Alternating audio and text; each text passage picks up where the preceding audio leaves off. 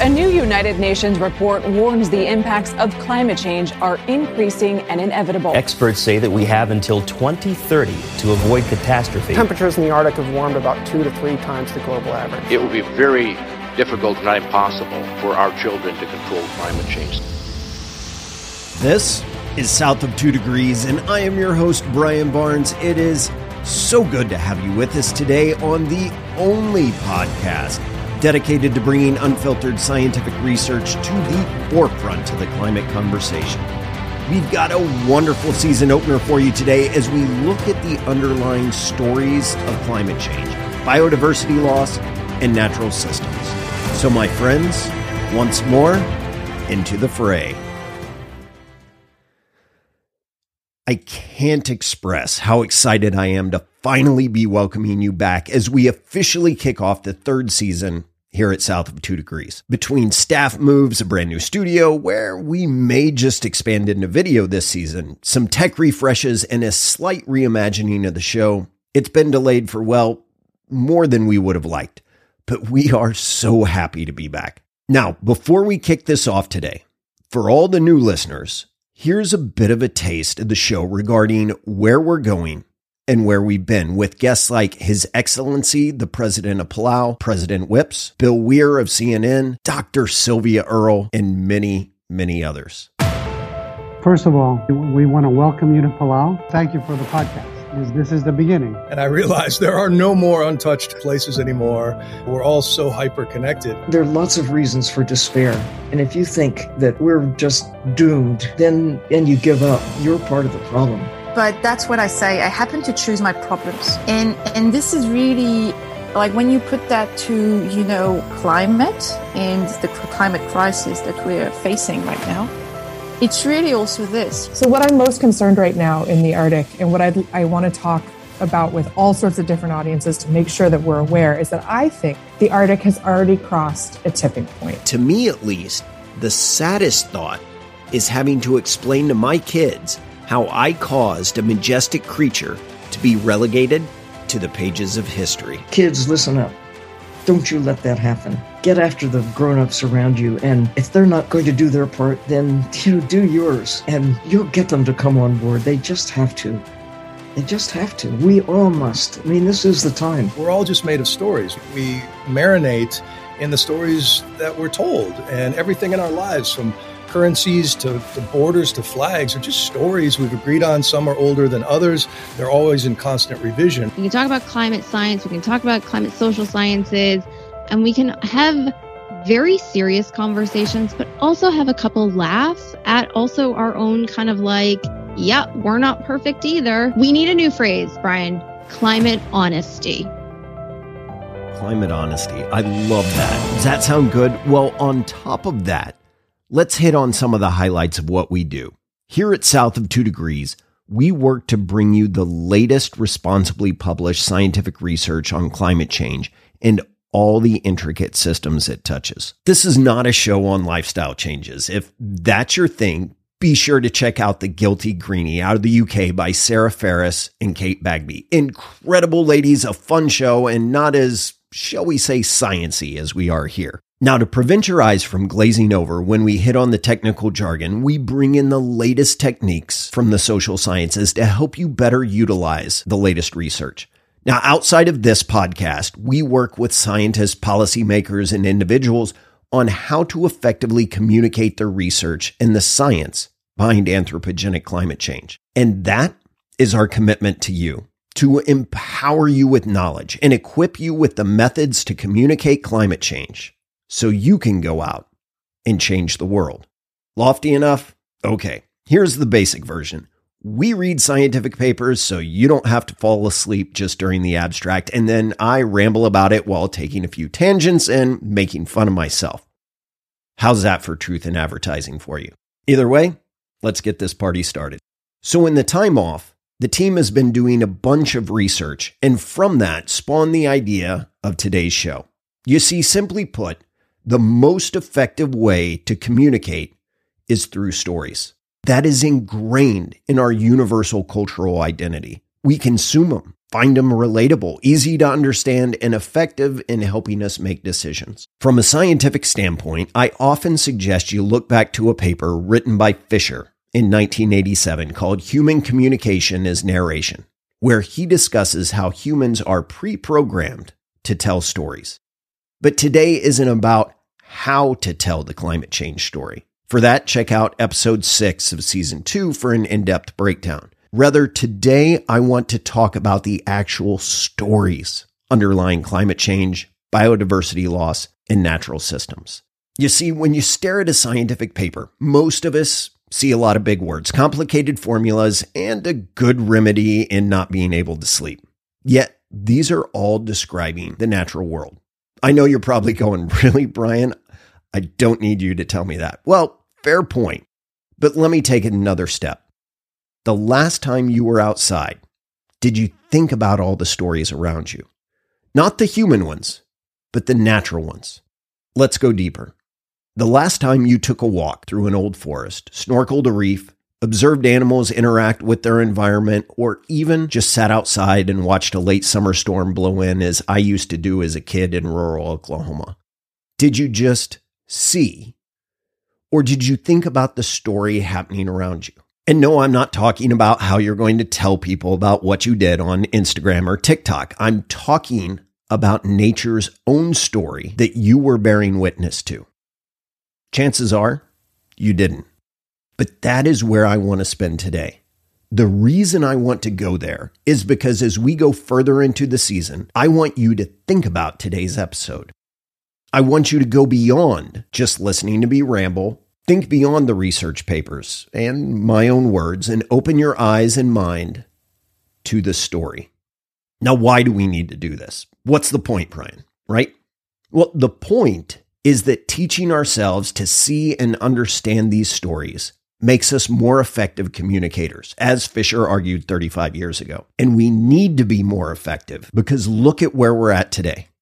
According to Yale's program on climate change communication, their latest global survey found that the vast majority in 108 out of 110 countries surveyed were worried about the real and or perceived risks associated with climate change. Now, I'm not talking about if people understand it is in fact anthropogenic in nature, rather just if they're worried about the associated risks. More than 9 out of 10 people in Mexico, Portugal, Chile, Puerto Rico, Costa Rica, Ecuador, Panama, Peru, and Colombia all said they were worried. Here in the U.S., almost 7 out of every 10 people are worried about the risks associated with climate change. Yet here we are. The largest climate spending package in U.S. history just got signed into law, and there was not a single Republican vote for it. Now, I'm not trying to be political here. We are a science show, not a political one. I can't stress that enough. But you need to think about this disconnect. Representatives in the U.S., the largest historical emitter of CO2 and the second largest currently, were all duly elected by their various districts and states. All 535 of them. Their job is to represent their constituents. Yet while 65% of Americans are worried about climate change, 77% think we should fund renewables, and 72% believe we should regulate CO2 as a pollutant, not a single Republican voted for the bill. It passed perfectly along party lines. So what gives? Well, while science has become politicized here, and don't get me started as I try to keep my opinions out of the show, but politicizing science is no different than making math a political issue. But partial lies with us, the communicators, scientists, and activists. How is this the communicator's fault, you may ask? Well, the fault lies with us because we didn't play to our audience. Think of standing up and giving the St. Crispin's Day speech from Henry V to an audience at, say, a SpongeBob convention. Sure, there might be one or two that like it, but for the most part, even if you do it in SpongeBob's voice, and God help me if I get a video of someone doing that, you're missing the mark. For those of us involved in the climate fight, we need to be better at discussing what we do with others. People aren't evolved to make decisions beyond their own lifetimes. Rather, we evolved to be cautious about the sound in the bush over there. That is why, while all parents care about their children, most make sacrifices and decisions that benefit them today, not 20, 30, 50 years from now. That's just not how we are wired genetically. What then can sway people if speaking to their children's health and well-being doesn't work? Well, my friend, you've tuned into the right place, because I'll tell you, what moves the dial is stories. Now, recently, I sat down for an exclusive interview with Bill Weir, widely viewed as the most knowledgeable news correspondent on climate change out there. When I asked him my opening question, he answered it not with a direct answer, but with a story. I was suddenly intrigued, interested, and invested in what was coming next. So how do we do that with climate change, biodiversity loss, and natural systems such that folks can truly understand the need to address the most existential threat humanity has ever faced? Well, we start by teaching ourselves to see the stories happening around us and to understand the complexity of the systems that surround us. Politics by nature is divisive, to say the least, but stories can bridge divides. Stories can teach, and stories are much easier to communicate than legislative actions. I mean, seriously, while scientific papers can be dry to many, have you ever tried to read an actual bill from the U.S. Congress? Anyway, I digress. So today I'm going to tell you 3 stories. They aren't my stories. Rather, they're nature's stories. And through them, we can not only see how disturbances in those systems can have massive implications, but also how you can spark something in someone else's mind when you share them, which I have a feeling you will. Let's start with one you may or may not already know. Let's start with the wolves of Yellowstone. What if I told you that wolves can change the course of rivers and increase bear populations? Hard to believe? Well, let me tell you the story of how this is true. Yellowstone, while established as the world's first national park in 1872, it lay in the way of westward expansion in the U.S., especially of ranchers. In order to protect livestock, predator controls were pretty widespread. In other words, hunting, poisoning, and trapping. And while this included cougars and other top predators, wolves were the main target. Even within the park boundaries, this occurred. Just between 1914 and 1926, 136 wolves were killed inside Yellowstone National Park. By the end of 1926, the wolf packs were gone. During this time, deer and elk were considered desirable species, and incredibly enough, were even fed by park rangers during harsh winters. As you can imagine, populations exploded. And without predatory pressure, the elk could graze lazily on berries, grasses, and especially young trees like poplars and willows growing along the banks of the many creeks and streams and rivers that flow through the area. Without the vegetation, the animals and birds dependent on them left. Creeks washed away increasing amounts of soil and started to meander, all because one species had been removed. But what started to happen once the wolves were reintroduced in 1995, some 70 years after being exterminated within the park? Well, the predatory pressure on the elk increased and they no longer hung out at the water's edge. This allowed the poplars and willows to grow, which they do rapidly, up to about 3 feet a season, along with grasses and other vegetation at the river's edge. This stabilized the riverbanks, and tree-dependent species returned. This included the beaver, which love poplars and willows, by the way, and they built dams creating pools where fish and amphibians thrived, in turn even bringing back bird populations. Pretty incredible, huh? But what about the bears, Brian? You said wolves coming back actually increased their populations. How the hell does that work? Well, interestingly enough, the elk spent less time grazing in the open meadows and in turn spent less time overgrazing on the wild berries that bears depend on in the fall. As a result of the wolf reintroduction, bear populations increased in the park and overall became much healthier.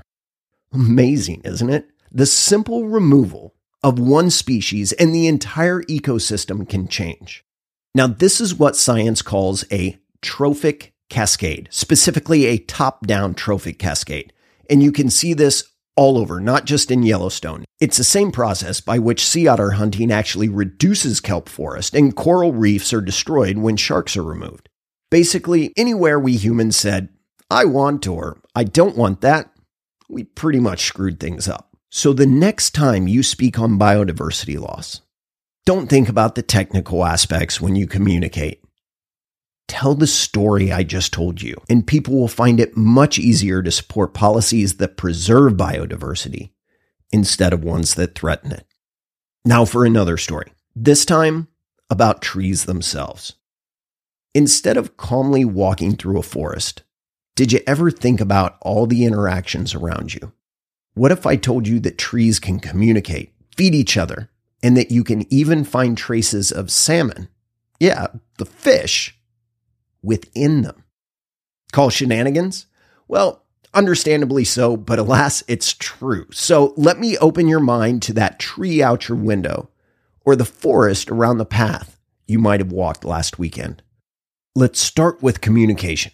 We've known for a while now that trees can communicate over distances through release of chemicals, and should you ever have the chance to watch a giraffe eating leaves on the open savanna, you can be assured they will only graze on a tree for a few minutes and then will always move upwind. Why? Well, when the tree feels, yes, feels, the giraffe eating its leaves, it releases compounds that make its leaves taste bitter, specifically by increasing tannins, as well as giving off ethylene into the air to warn other trees. Now, any tree that receives this message will in turn start to produce these bitter compounds preemptively. So to avoid this, giraffes almost always walk upwind. However, as I mentioned, that story is not new. But what is just on the cutting edge of science is understanding the mycelium or fungal formations within a forest that connect directly to the roots of trees and other plants. Now, this amazing system is called the mycorrhizal network, and this network can transfer water, carbon, nitrogen, nutrients, and minerals between any connected plants and allow those in favorable conditions to actually support other connected plants growing in areas with less favorable conditions. Gives a whole new perspective to the giving tree, doesn't it? Now, the most incredible part of this network is when you sketch it out. It looks near identical to our own neural networks. Now, you might be thinking, sure, Brian, it may look like a brain, but it's just plants. They can't think. Right? Well, my friend, this is where it gets really weird. According to the world's leading ecologist on plant communication, Dr. Suzanne Simard, they have actually found neurotransmitters flowing through this network. You heard me. They've found glutamate moving from tree to tree, and glutamate is one of our own neurotransmitters. So do they think as we think? Well, that's an incredible question that we're just starting to unfold. So the next time you walk through the woods and contemplate the trees around you, know just under your boot, there is a communication network that just may be contemplating you. All right. Have I creeped you out enough? Well, one more snippet in this story. And actually, I think we'll have to do a full show on this later in the season. But while the last knowledge bomb may have given you a chill, now I'm just going to blow your mind. In the Pacific Northwest of North America, most of us are familiar with the iconic salmon runs as they race upriver to spawn and then die. This annual run is a feast for the local fauna. Black and brown bears line the streams, catching the salmon to build up their own fat reserves for winter. In the midst of this feast, many a salmon head or bones are left laying along the riverbanks and streams. Within the discarded carcass is a far from insignificant amount of nitrogen, a wonderful natural fertilizer. The carcass then breaks down, and the nutrients are absorbed through the roots with the help of the mycelium that we just discussed. But here's the incredible part. According to a molecular analysis by Dr. Scott Gendy and Dr. Thomas Quinn, upwards of 70% of the nitrogen in vegetation growing along those streams is from salmon. 70%. Now, you're likely thinking, yeah, Brian, that makes sense, but we can't actually know it comes from salmon.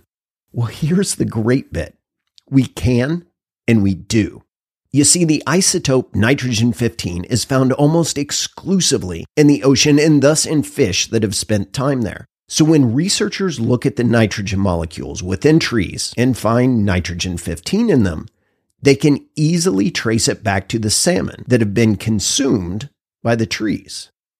So that makes us need to rethink my earlier statement that the local fauna benefit from the annual salmon runs because the flora benefits directly as well. And considering that the salmon already come with a nice dose of sea salt, it just needs a little rosemary and it's not too different from your own meal. So there's your second story. That will likely make you rethink natural systems and that tree out of your window, as it has a structure similar to your own neural network firing the exact same neurotransmitter, and it enjoys the nutrients of the same seafood you enjoy as well. So ask yourself this: knowing all that, how are they so different? Okay, I promised you a third story, and this one directly about climate change. More specifically, it's about the delicate balance our climate plays and the catastrophic effects upsetting that balance can have on our beautiful planet. Now, this story takes place in the northeast corner of Tanzania, just south of the Kenyan border. It's here, in the shadow of one of Africa's most active volcanoes, Oldonyo Lengai, or Mountain of God in the Maasai language, that lays Lake Natron. This lake is over 1,250 square kilometers, or nearly 500 square miles, and just happens to be the most corrosive body of water in the world. With a pH of 12, it's not far off from bleach and oven cleaner, and the waters of the lake can easily burn bare skin. Here, temperatures are routinely above 40 degrees C, and it's not uncommon to see temperatures spike over 55 degrees C, or 131 degrees F. Further, because of volcanism nearby, over 20 hot springs feed the lake along with the southern Ewaso Ngaro River. With a depth usually no more than 3 meters, water temperatures can push 60 degrees C. Sounds like hell, doesn't it? Well, you're not far off, but there's something special here that is vital to the survival of a species. In East Africa, there are approximately 2.5 million lesser flamingos. And they all come to this one lake, this caustic hell, to breed. Some travel thousands of miles just to be here. You see, the lake doesn't drain to any other body of water, so it loses its volume mainly to evaporation. It is during the most intense evaporation that the middle of the lake bed is exposed as salt islands with a moat of caustic soda water surrounding them. Here on these islands, the whole of the East African lesser flamingo population breeds and lays their eggs. Why? Well, because of the extremely caustic nature of the lake, it forms a natural barrier to predators, and the lake itself blooms red with hosts of cyanobacteria that the flamingo eat, turning not only their feathers their trademark pink, but also their eyes a blood red. Now, here is the perfect place for the birds to feed and hatch their young. But the conditions that make it so balance on a razor's edge. You see, one of the hallmarks of anthropogenic climate change is that of instability and erratic weather conditions. At Lake Natron, that could spell disaster for the lesser flamingo.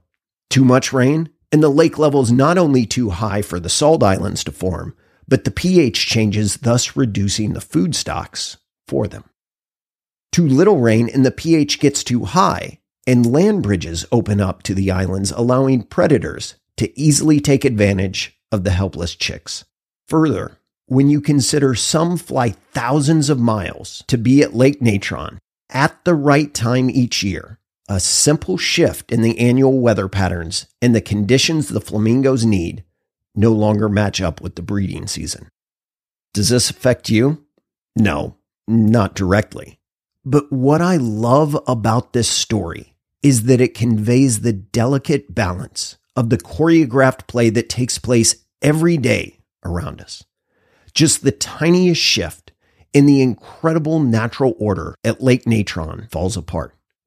And while this story doesn't specifically drive people to action, I find it's a great way to get folks I speak with to think about the forces at play at a special place to them, which will then drive them to action. So there are your 3 stories. I want you to think about them, use them, or develop your own based on your own experiences and tell them. So the next time you find yourself in a conversation on the climate crisis, don't talk about how we're almost at 1.2 and want to avoid hitting 1.5 degrees C. Tell a story. Tell your story. Be honest and open about it, and I guarantee you will change minds.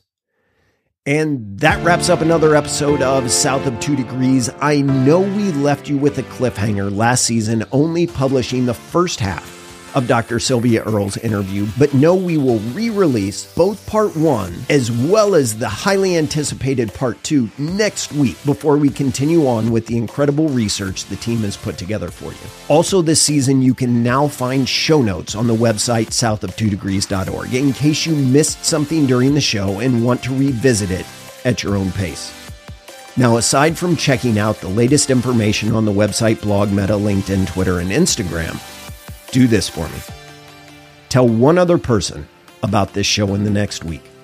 Have at least one conversation about climate change with someone else. And above all, keep it south of 2 degrees.